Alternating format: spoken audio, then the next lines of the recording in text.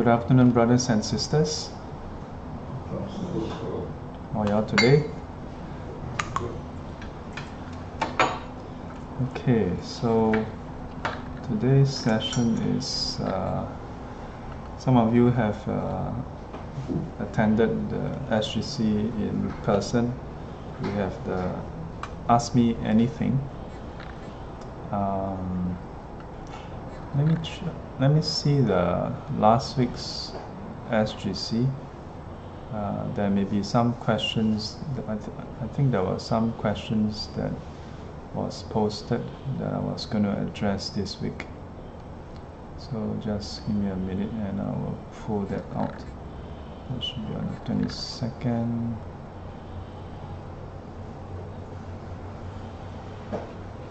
25th. In the meantime, if you have any questions or anything to share or ask, you can post it.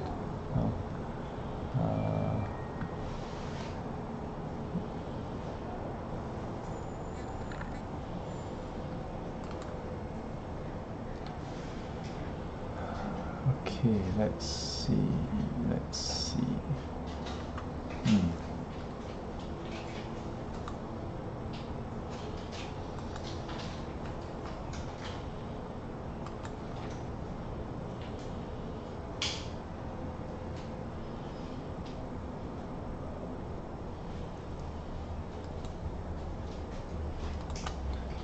Okay.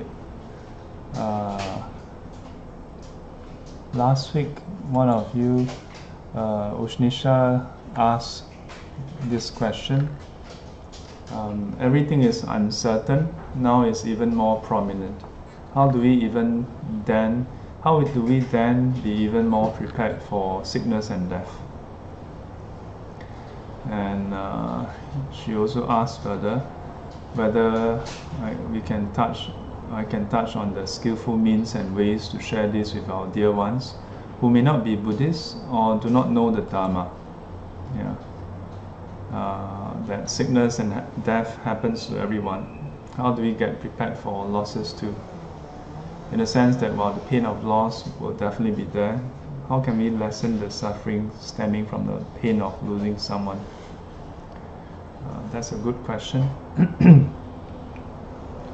So let me just perhaps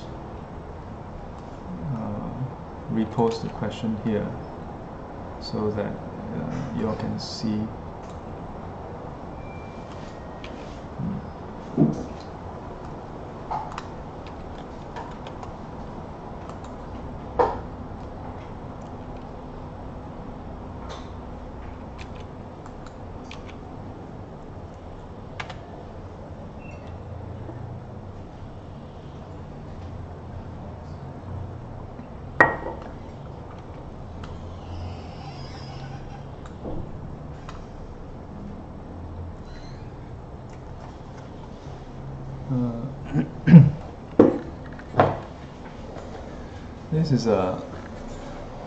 This is a good question, especially in this time. I was sharing with some students the other day about how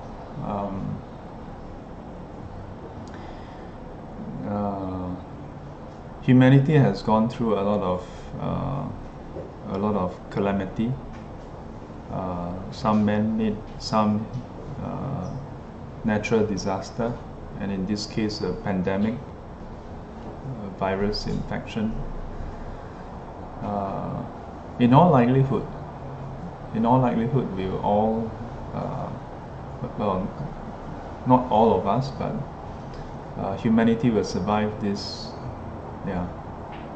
But for those who lose our loved one, or even not to mention lose, if our loved one do fall sick to this COVID-19, I don't think it's easy for anyone to accept or to face that. So then how can we be prepared? In the Buddhist tradition, there is this practice that we call contemplation. Yeah. In some traditions, it's more strongly highlighted. Yeah. In other traditions, maybe alternative practices are used instead. And so contemplation can be on the various teachings, can be on many things. Yeah. Especially in the monastic tradition, there's this practice of contemplating on death. Yeah. Contemplating on old age, sickness, and death. Yeah. There's this sutta called the divine messengers. Yeah. And in the sutta, the Buddha speaks of this young man who spent his life enjoying himself, and when he passed away, he meets Yama, and Yama questions him whether he's seen the divine messengers. The truth is, in our day and age, even without the COVID-19, we do face aging, sickness, and death. It's just that the COVID-19 has brought it to the forefront. Yeah, shove it into our face. Whether we want to think about it or not, it's in the news, it's in the social media. It has affected our life. Here in Singapore, we have implemented several different levels of measures. So, in the silver lining would be that it gets us to think about this aspect of life, which is always there. Yeah, the transientness, the mortality of our life, which is always there.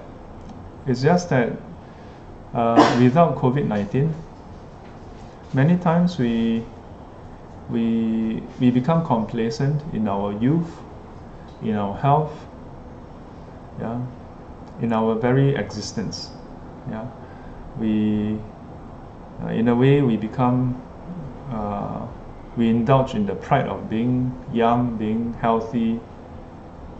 Yeah, so we forget. Yeah.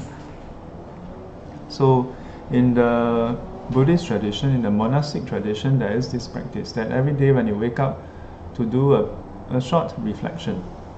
Yeah, to reflect on how, while we are young, aging is happening as we speak. Yeah, and in due time, we are hit with old age. And when old age comes, then our faculties become dull. We are impaired to some degree. Granted, modern science has improved the quality of life for some.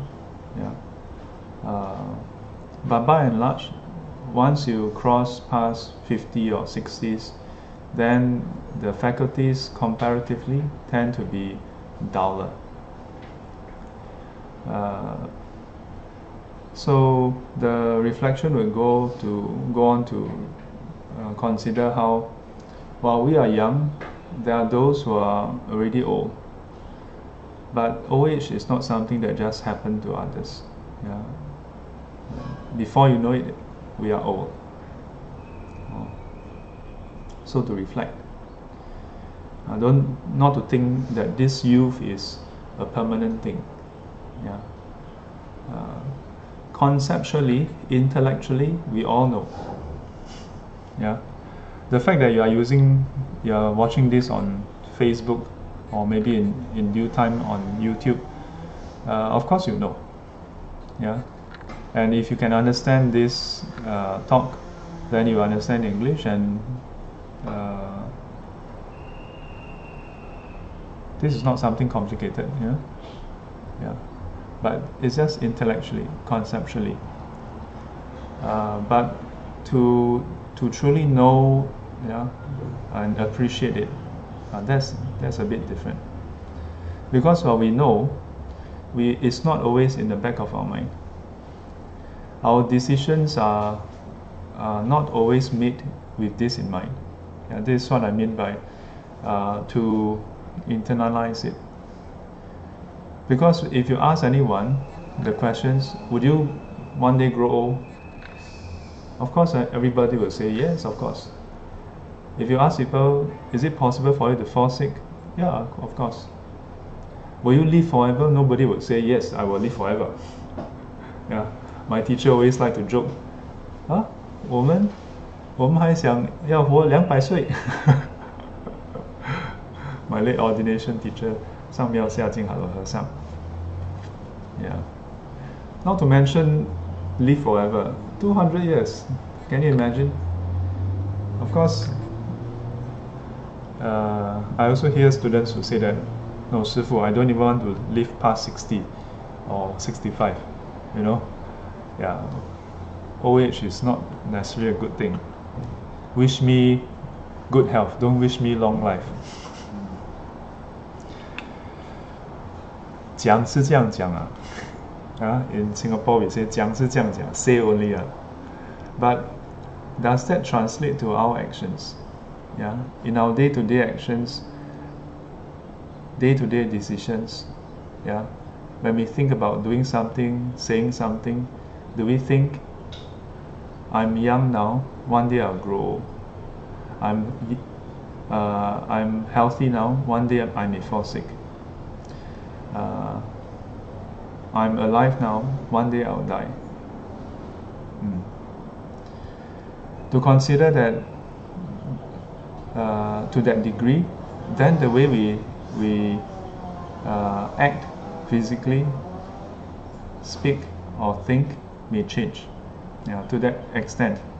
Yeah. If we were to reflect in this way, then it will help us. But now the question becomes trickier. Yeah. If it's just for ourselves, the question, how do we then be even more prepared for sickness and death? We can prepare in this way. Now, for some of us, when we hear of this kind of practices and reflection, we may feel like it's quite morbid. 师父, every day think about how we may die. Then isn't that paranoia? No, it's not paranoia. Reflecting on this is not about fearing death. It's not about fearing old age, fearing sickness. It's about seeing clearly that these are realities of life. And it's happening whether you think about it or not.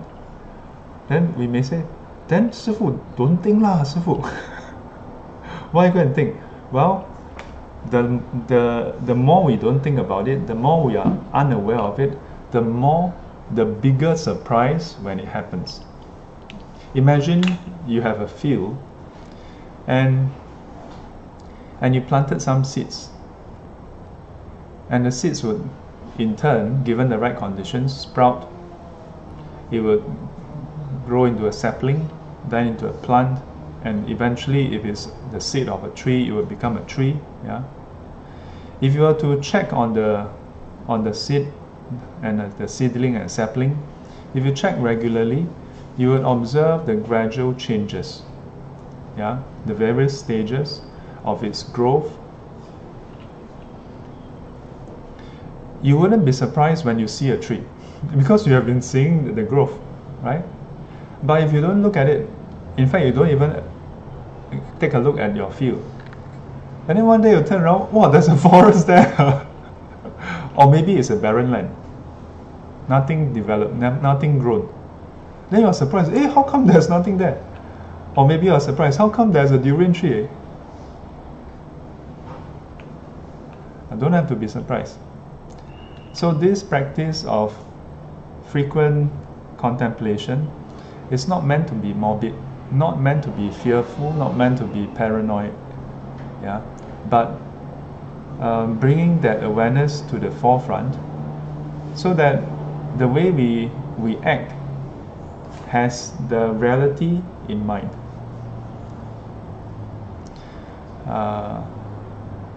the challenge is, because if you are not used to doing this, and then we imagine how it's like, and then there's a gap.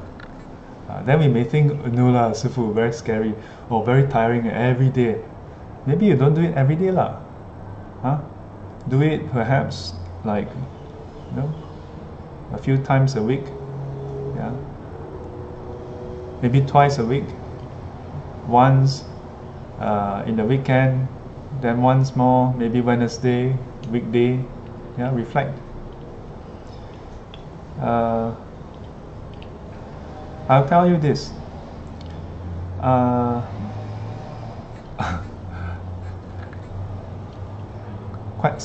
It would sound quite funny if I tell you about this practice, but I tell you that I'm not very good at it.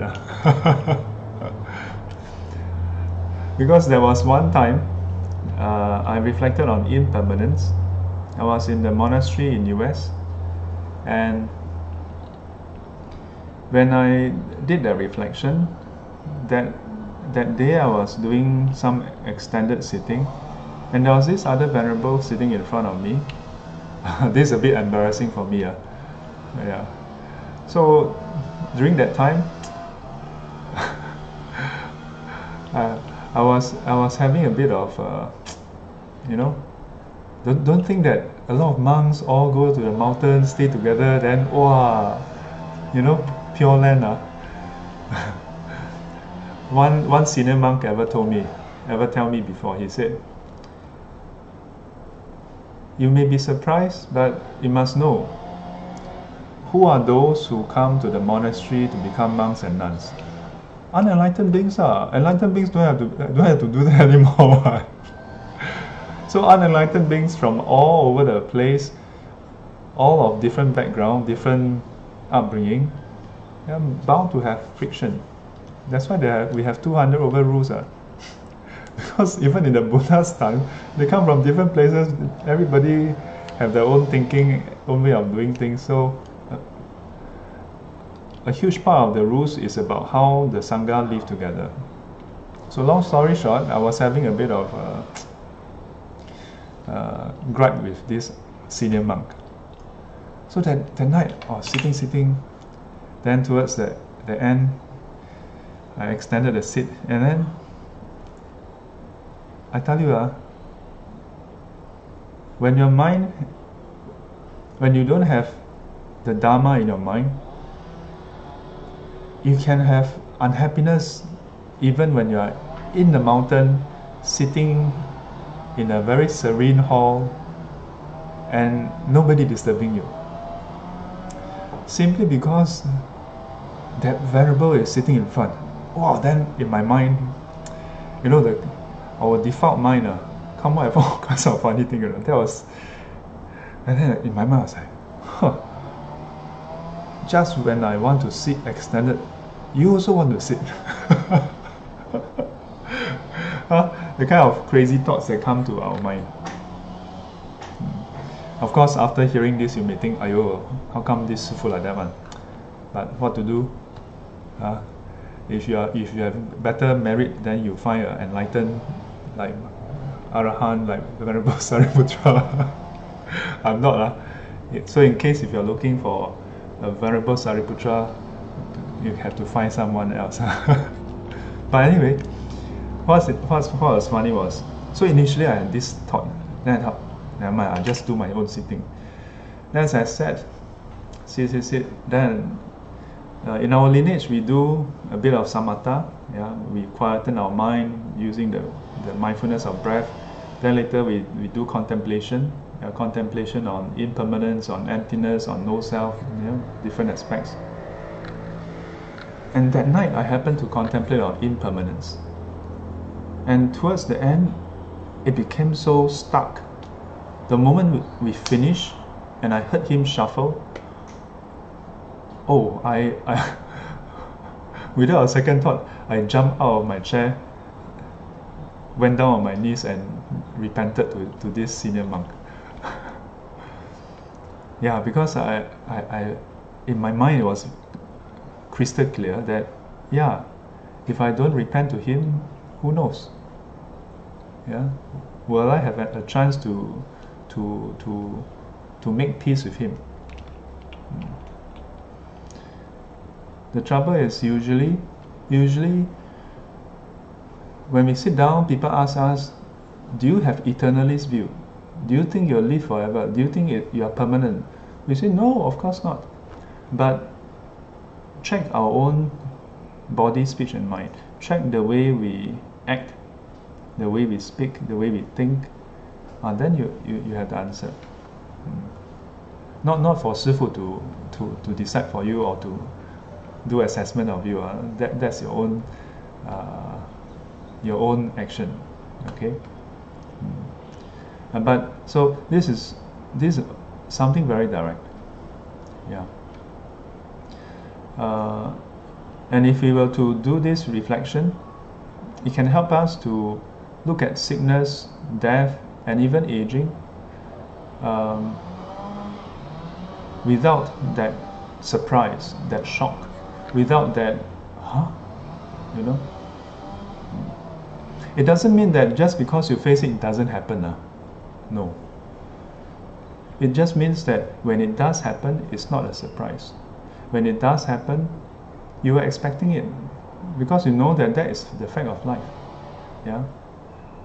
We're not psychoing ourselves about something that doesn't happen. We're just bringing the awareness of something that does happen. And if we can face it calmly, many times our response to some extent, not just mental, emotional, but also bodily response may be better. Yeah. I read an article that in Bhutan, this is something that not just the monastics do, that it is part of their culture. Yeah? Bhutan is a Buddhist country, or a very Buddhist country. So it's part of their culture to reflect on death. Yeah. I will share an article later about that, or maybe you can find that also. So to me, this is the easy part for ourselves. The tricky part is, one, dealing with the sickness and death of others. But if you can fix the first part for ourselves, that means facing our own sickness, facing our own death, then I think it will be that much easier to face others. But the even tougher part is how to help our loved ones learn this. Not so easy.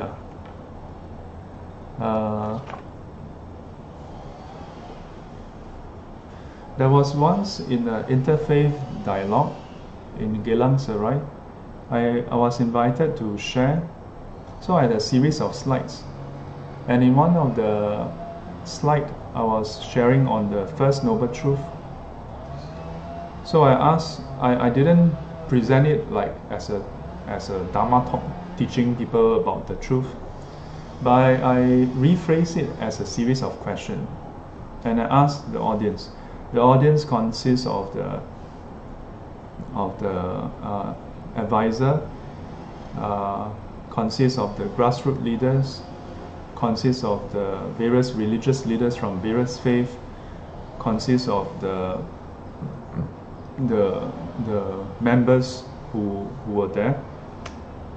So we have participants from who are Buddhists, who are Taoists, who are Christians, who are Muslims, who are Sikhs, and all the various faiths.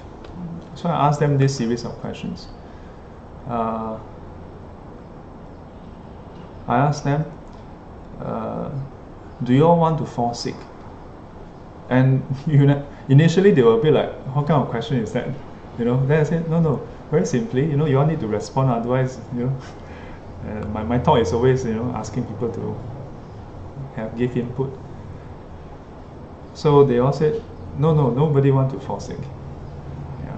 And of course, we're not talking about getting MC. Getting MC doesn't mean you are sick.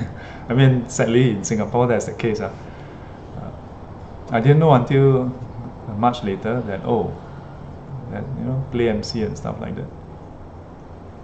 So I asked them, do you all want to fall sick? No, they don't want. Do you all want to grow old? You know, with the faculties dull and everything? No, don't want. Do you all want to die when everything is going well? No, nobody wants. I said, do you not want to get what you want? You know, that question itself is, you know, actually the next question is, do you want to be separated from your loved ones? Or do you want to come into contact with unpleasant ones? Things or people that you don't like, situations, circumstances? I said, no, don't want. And then I asked them, but despite not wanting them, sometimes at times it happens, isn't it? When there are conditions, it happens, isn't it? They say yes. And when it happened, are you happy? No. All of them, regardless of their faith, language, or religion, they all said no. And then I asked them, so, and the reason is because this applies to everyone, regardless of whether you are young or old, you're man or woman. They say yes. Regardless of your race, language, or religion, yes. Or for that matter, even nationality, they say yes. And the reason is because this is the fact, this is the truth of our human experience. They said yes.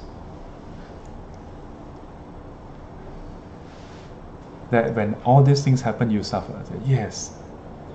Then go to the next slide.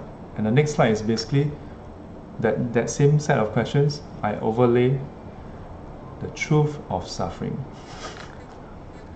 And then they will look shocked. Then I told them, that's why the Buddha's teaching is called the truth. Yeah, this is the first noble truth of suffering. So some of them must be like, huh? How do you get caught into agreeing with the Buddha's teaching? No con, no con. This is the truth, right? This is the teaching, right, of the Buddha. The Buddha wasn't teaching about something special out there. He just observed reality of life, and he the difference is that he drew some conclusion that others didn't draw, you know. And so after the talk, during the reception, some of them came up to me and asked me like, you mean this is what the Buddha taught? This is what Buddhists, you know, the Buddhist teaching them? I'm like, yeah, that's right. And then they were like, then what are we disagreeing about? I'm like, yeah, I don't know.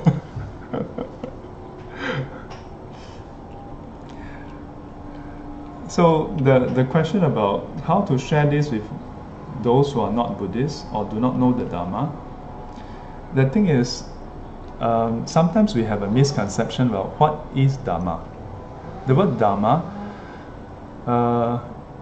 generally we say, so first of all, Dharma is not an English word, it's a Indian word, yeah, Sanskrit Pali, the way we learn it in Buddhism. So there are three general meanings. The first one is all phenomena, yeah, so referring to all things, right? Second meaning is that all these things are supported, are defined by something, yeah, and I would call it the principle or the structure, yeah. So that's the second meaning. And the third meaning is that among all the principles and structure that define this whole world, all the things in the world, there are those that give rise to wholesomeness, give rise to goodness, yeah, and that is what we call Buddha Dharma, yeah?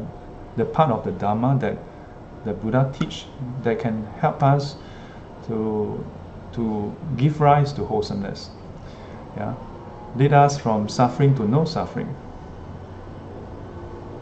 So in which case then Dharma is not some special Buddhist thing. The Dharma is actually the Buddha Dharma that the Buddha teach is what he observed and discovered, not what he created, but he observed a certain pattern, yeah, patterns about life. Yeah, old age is a pattern. That from young to old, this is a pattern that so far still exists. Yeah, from good health to sickness, that's a pattern. Birth and death, there's a these are linked. That's a pattern. And so you observe all these patterns and make sense of it. And so if you think about it, for someone who is not a Buddhist or do not know the Dharma, first of all, who doesn't know about impermanence? Who doesn't know that attachment leads to suffering? No, to be fair, some of the parts you need some life experiences. Some of the parts need you to sit down and reflect. Yeah, but there's the part about old age, sickness and death. I think this is quite apparent. The trouble is we usually don't go and think about it. So in a way, the trouble or the challenge and difficulty I see for some non-Buddhists in learning this is perhaps the stigma that because this is Buddhist teaching, this is Dharma, so I'm not Buddhist, so cannot learn. I don't know whether there are any religion that outrightly say cannot. There may be some. Okay, to be fair, I think there are some, but I think increasingly more and more religious teachers are starting to see that the label itself may not be so meaningful. To get stuck with that and as a result of the label, then cannot use. That kind of reminds me of the Apple fanboy and the Android fanboy, or Windows fanboy and Apple fanboy. Yeah, those who like Apple, anything that is not Apple cannot. Those who like Windows, anything that is not Windows cannot. Those who like Android, anything that is not Android cannot. I'm not saying it's wrong, but I think at some point in your life, you start to realize that all you want to do is use your phone. Who cares what operating system it is? And if your concern is how to face old age, sickness and death, why are you concerned about where this teaching come from? Yeah, and for that matter, if you were to relate to them the way I mentioned, there's nothing so specifically Buddhist about it in a sense. So I think it should be okay. I hope it's okay. Because I do know of various students who are actually not Buddhist by birth or by culture. I've been teaching at ESSEC French Business School. I just had a class with them last week or last week. A good number of them show keen interest in it. They don't have the culture of exposure to Buddhism. For most of them, they are culturally Christians, some by faith, some by culture. And some of them ask me is it okay to learn? I'm like, no problem. And one of the things I highlighted to them was, in Buddhism, there's no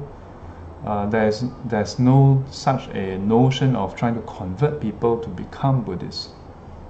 Yeah, we don't have this notion. In the Buddha's time, the Buddha himself outrightly told people that they should not think that the Buddha teach to make them their disciple. Because, like it or not, whenever people come and talk to him, sometimes even to challenge him, they become convinced that he, the Buddha, is speaking the truth.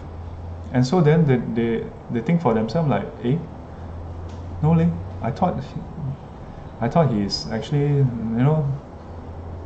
wayward. But when I talk to him, he seems to make sense, the Buddha. I think I should learn from him instead. And this is what happened.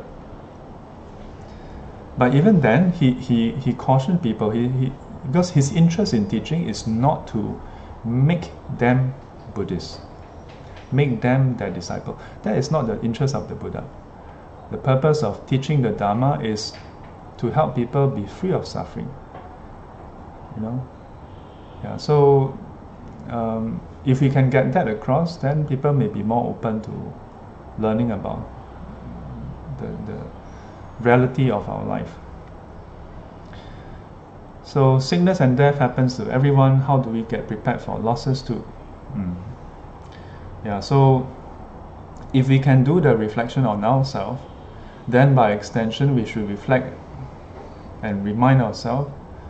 Similarly, our parents, our loved ones, our wife, our husbands, our children even.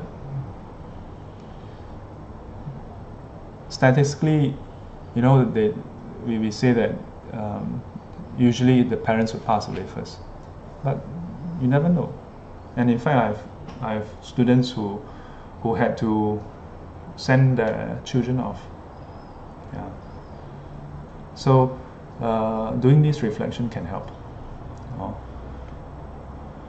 So the next question, I wish to understand more about. Okay, I'm going to just put a like whenever I reply to the question so that I know they are covered.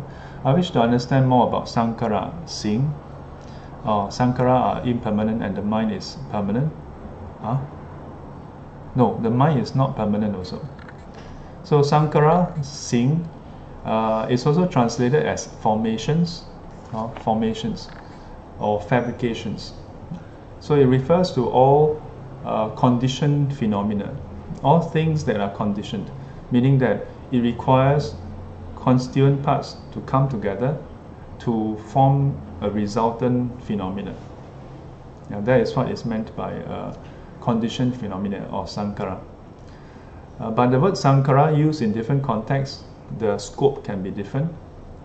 Like when we say 诸行无常, then it refers to all conditioned phenomena. But when we say like 受想行识, as the fourth aggregate, 色受想行识, the fourth aggregate, then it refers only to the mental formations. In particular, apart from feelings, perception, and consciousness. So, and in certain suttas, it refers specifically to volition formation. So that would be what we call, the technical term for that would be 思. So 思心所. Or maybe we can say 起心动念 in some extent. If you look at the Abhidhamma, then a whole set of mental concomitants all fall under this mental formations. So mind itself, no, not permanent. Question from Lei Hua. Mind itself is not permanent. In fact, in the Satipatthana, in one of the, there is the what is that? 总观跟别观. In 别观, that means the distinctive contemplation. Then we say 观身不净, 观受是苦, 观心无常, 观法无我. So 观心无常. So the Buddha's instruction on the Satipatthana, for all of them, there are general contemplation, but for each of them, 身受心法, body, feelings, mental, mind and mental object, there are unique, distinctive contemplation to be done for each of them. So in the case of mind, it was to contemplate that the mind is empty. So we can do this contemplation also. In fact, when we meditate, thoughts arise and then cease, thought arise and cease. To observe. We may think, no, Sifu, when I sit, my thoughts are constant. Thoughts by definition cannot be constant. Because If thought is constant, that means you just have one thought, and it's that one thought throughout. Yeah, I cannot imagine how that happens. Just one thought. Ding. Usually it's a sequence of thoughts, a train of thoughts, right? So the fact that there's a train of thoughts, that means it's different thoughts in a sequence. The fact that there's a sequence of different thoughts or a train of different thoughts, that means it's impermanent, there's change. No? In the Buddhist tradition, emotions is often described as part of mind. Yeah, but in modern times, we tend to separate emotions apart from mind, where mind is more the cognitive, the thinking part, the planning and all those things. Then emotions is separate. I'm not here to say which is correct, but it shows how in different times we look at the mind, emotions, our very existence differently. Nowadays, there's a lot more vocabulary, there's a lot more emphasis on emotions. Yeah. But the same principle can still be applied to consider how emotions are dependent arising. Yeah, depending on conditions to arise. And they are also impermanent. So let me see, other questions? Oh, that's it, no more questions. Ushnisha, welcome. Just nice, 3 o'clock. Zun Zun. Okay, let me see.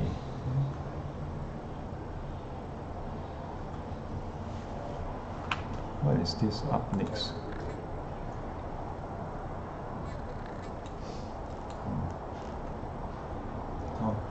So I hope Lei Hua, was it Lei Hua who asked the question?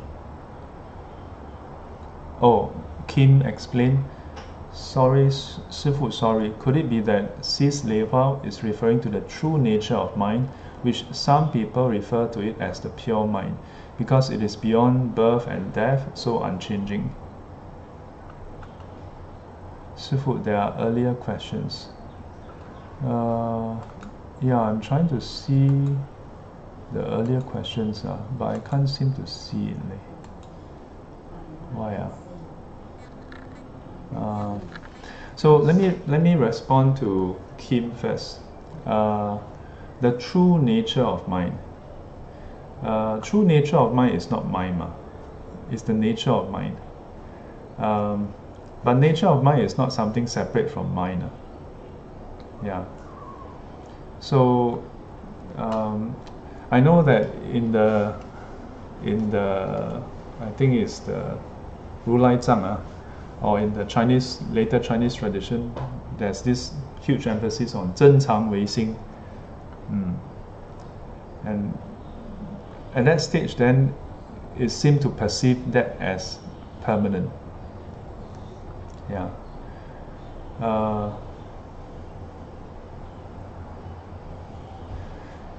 It'd be similar to asking the question,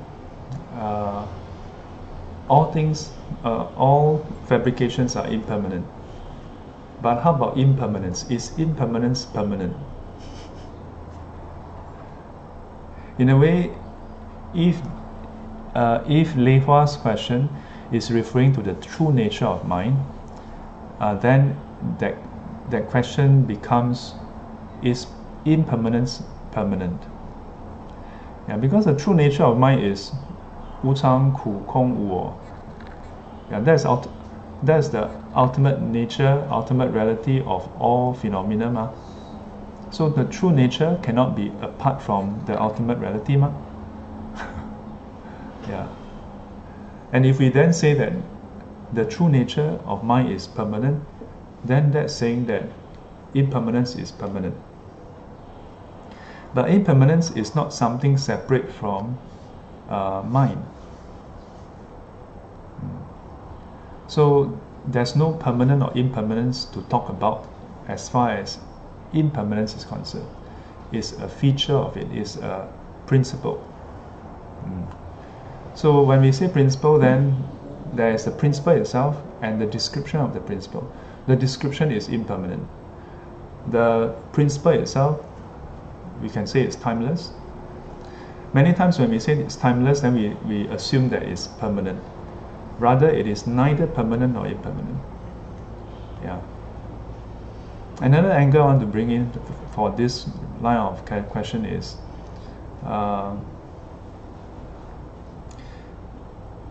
the purpose of the Dharma. I mentioned earlier, the purpose is to help us understand the nature and then free ourselves from suffering, right? So we can ask ourselves, are we attached to impermanence?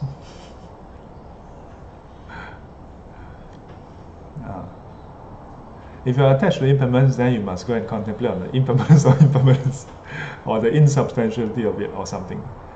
Yeah, but we're not, I don't think we are suffering in that way. We seem more like we are suffering over our grasping of things to be either permanent or impermanent the way we want it to be. So Jean asked another question, how about the existence of mind? Is it permanent? Mind changes from moment to moment. So how can it be permanent? When we say existence of mind, that's like saying, yeah, it's impermanent, but from birth until now there's mind, so it should be permanent. Yeah. You go and observe the mind, see whether it's permanent. It's still impermanent.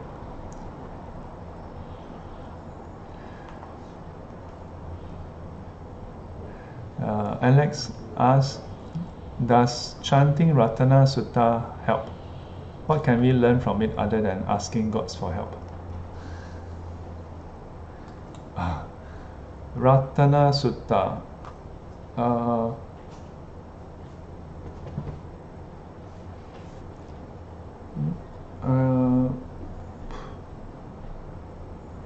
I don't quite recall Ratana Sutta asking gods for help.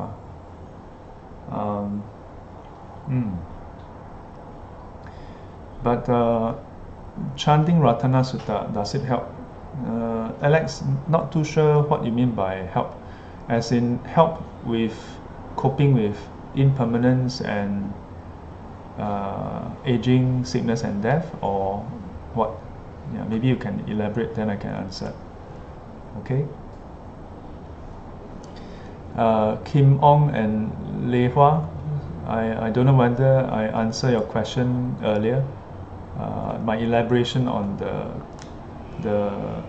正常唯心 and how the nature of our mind should be in line with ultimate reality. And then Valerie, you mentioned that there are earlier questions. Maybe let me try to refresh the page. Okay, one of the live audience asked me. Okay. Oh, this is a new question. Yeah, not that Valerie asked about earlier question, so it's much earlier. Yeah, lor. So I refreshed to try to see. I don't know whether I'm missing anything. Oh, okay. Gek Yong asked, how do we know or measure if we are making progress on our meditation? This question requires a meditation class. How do we measure? So, if we go by the Buddhist path, then we can say when we can measure by saying when we are doing our sitting, how quiet is our mind? That's one. How drowsy is our mind? How how calm is our mind, and so on. But that's how we usually look at it. Another way is how correct is our assessment. That means, do we have right knowing? That means if our mind is calm, do we know that it's calm? When our mind is agitated, do we know that it's agitated? When our mind is distracted, do we know it's distracted? When our mind is discursive, do we know that it's discursive? Even when our mind is drowsy, do we know it's drowsy? If we know, that is progress. But then we can also measure against the development of concentration.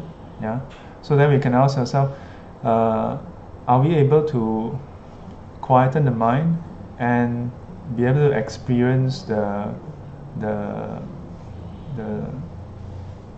bliss or the quietude, leading to jhana? That's another angle. Beyond that, Buddhist meditation is not just on the samatha, the quietening part. There's also the wisdom part. So if we bring that in, then we have to do the vipassana part, which in the tradition I was trained in, there's the contemplation part, and then there's the insight part, which must eventually translate to a change in our mindset. So how do we measure? Measure by how we have a change in our mindset. Okay? So I hope I answered that question from Gek Yong. Linda Bo, hello Sifu, we are Jean's friend, we are joining from Bangkok. Welcome aboard. Good to see you online.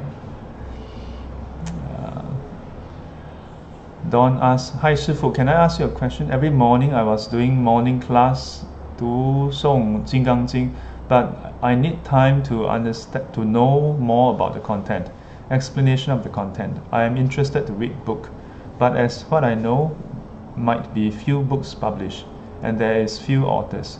But I'm not sure which one is the correct book to buy, which author. So about this question, after this, the next session is on Diamond Sutra. So you can just join. I've also shared the link last week, so you don't have to wait for the weekly. You can read on your own also, and then attend the live session to have more clarity. So that's one option. I know that so my teacher has a few series of talks on Diamond Sutra, that he covered the whole sutra in different years. There's also Ying Sun Dao Shi, Master Ying Sun. He has inside in Miao Yin Qi there should be one on the Diamond Sutra. Then Valerie asks, my question is, given the current situation, many people are staying home. Many of us are used to going about our daily lives outside, so it can be frustrating and restless to stay at home, resulting in conflicts at home. What advice can you give us to manage the restlessness and frustration and to live harmoniously at home? Thank you, Sifu. This is from Valerie. I think last week I saw someone post, for once, so it's a Facebook post, and it says, for once, all you have to do is stay at home, watch television, and you can save the world. That all you have to do to save the world is stay at home and watch TV. So I replied, stay at home, checked. Watch TV, I got to work on it.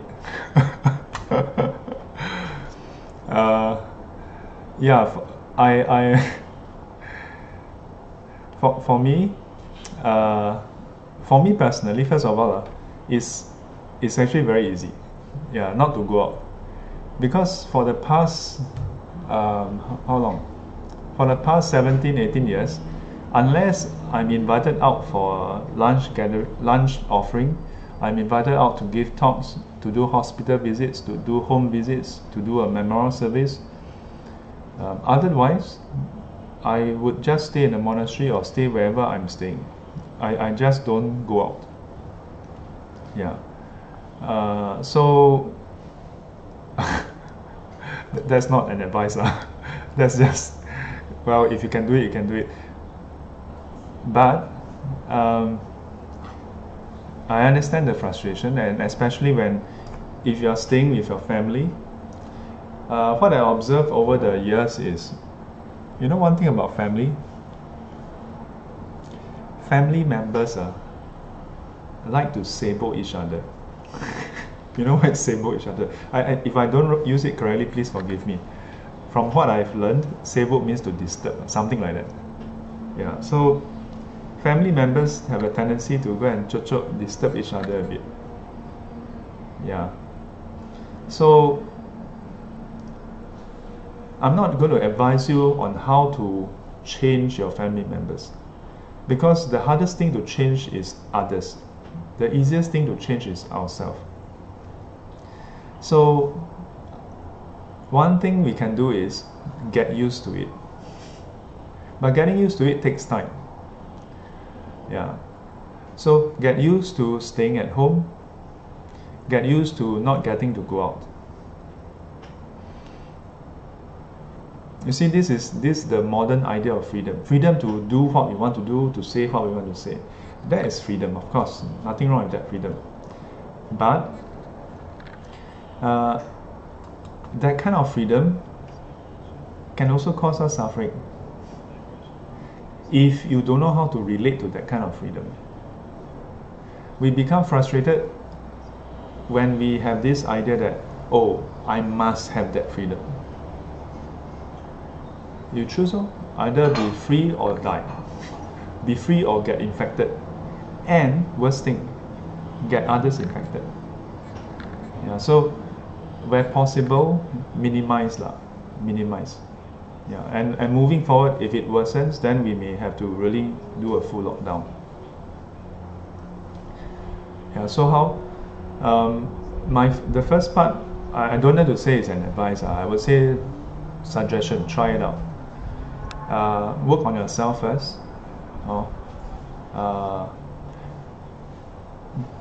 Unfortunately, this is an advice that I've been giving in classes over the years, that once a week we should learn to spend some quiet time by ourselves. I remember the first time I gave this exercise was at SBM, Singapore Buddhist Mission. Yeah, because at that point in time, I don't know about now, those who attend the Sunday talk in the afternoon, they was it afternoon or morning? But they happen to be of a certain age, 50 plus, 60, or even 70s. Yeah, so my advice to them was to every week at least spend some time by yourself. Learn to be okay by yourself. Learn to be happy by yourself without interacting with others. Unfortunately, most of us, we spend our life engaged with others, and we are so used to it, we are not aware of this need. This, I don't want to call it desire as though it's a bad thing. Good or bad, I don't know, but we have this need, that I know. And as long as you are so used to this, then suddenly you take that away, oh, we cannot take it. And to me, that is the reason why we get that frustration. I wish I had highlighted more on that and more people try it out. If you had tried it out over the past few years, when you hear about it, whether from me or others, it doesn't have to be from me, then by now you'll be like, yeah, no problem, I'm used to it. I'm able to be by myself and be okay. It is not about being antisocial. Being okay to be by ourselves is not being antisocial. It just means that you are comfortable with yourself. Yeah. The first level is you don't have to just sit there do nothing. You can read a book. You can ask yourself, if I have 1 hour to myself, what do I want to do with my life? That doesn't involve people around me. Surely we can find something, right? Yeah. You ask small kids. Okay, I don't know about all small kids, but when I was a kid, I was able to entertain myself very well. Yeah. But if we forget, and then we get so used to it, again, used to it. Because for a long time you are used to it, so suddenly not used to it. So need time to get used to it. Let me try to go back again, because when I start playing the video, the things start to scroll. So I need to scroll back.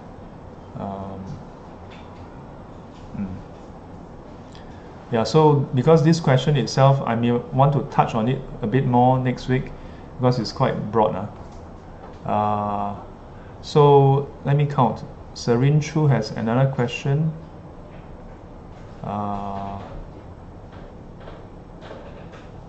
And then Lei Hua's question I've answered. Then, okay, I've answered this.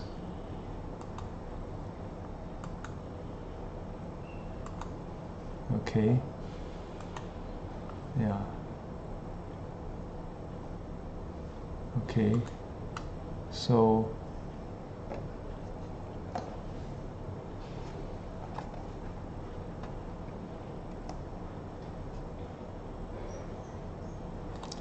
okay, so Li Hui clarifies, yeah, because when you recite the Ratana Sutta as the utterance of truth of the triple gem, yeah, it's not really asking the Deva for, asking the Devas for help.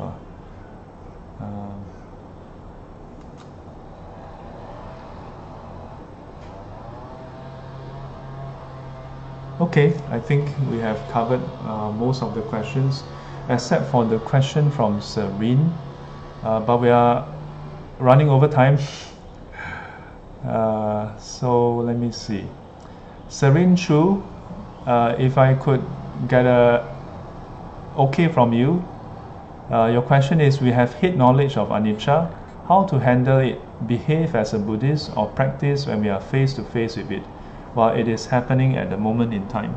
Yeah, I'd like to bring this for discussion next week. Would it be okay, Serene? Because I've already overrun time, and the Diamond Sutra have to start soon also. Otherwise, it will just push everything back. So if I can get an okay from Serene, then I will just go. We'll just wrap up and do dedication. I'm going to just put a heart there, so I know that this one has to be, or maybe I'll just put a reply. We'll cover this next week. Okay. So I hope today's sharing has been helpful. Yeah. Okay. Good.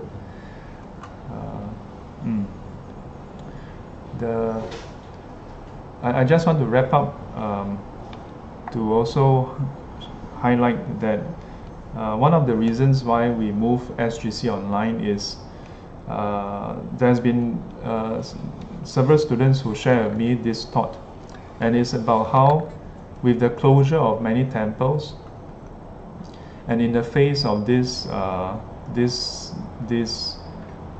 pandemic, all the more, there's a need for Dharma in our life. Yeah, so the aim of putting it online is so that whoever need the Dharma and want to learn Dharma can have easy access to it. Yeah. So I hope to that end this has been helpful. Please continue to pose your questions, and if you are watching this after the session has gone live and after the session has ended, you can still post comments. I will still see it in my notification, and I will take note of it, and then reply next week in the session. Yeah. Angeline Tong says, "Cause you know my Shifu on ENX." What is ENX?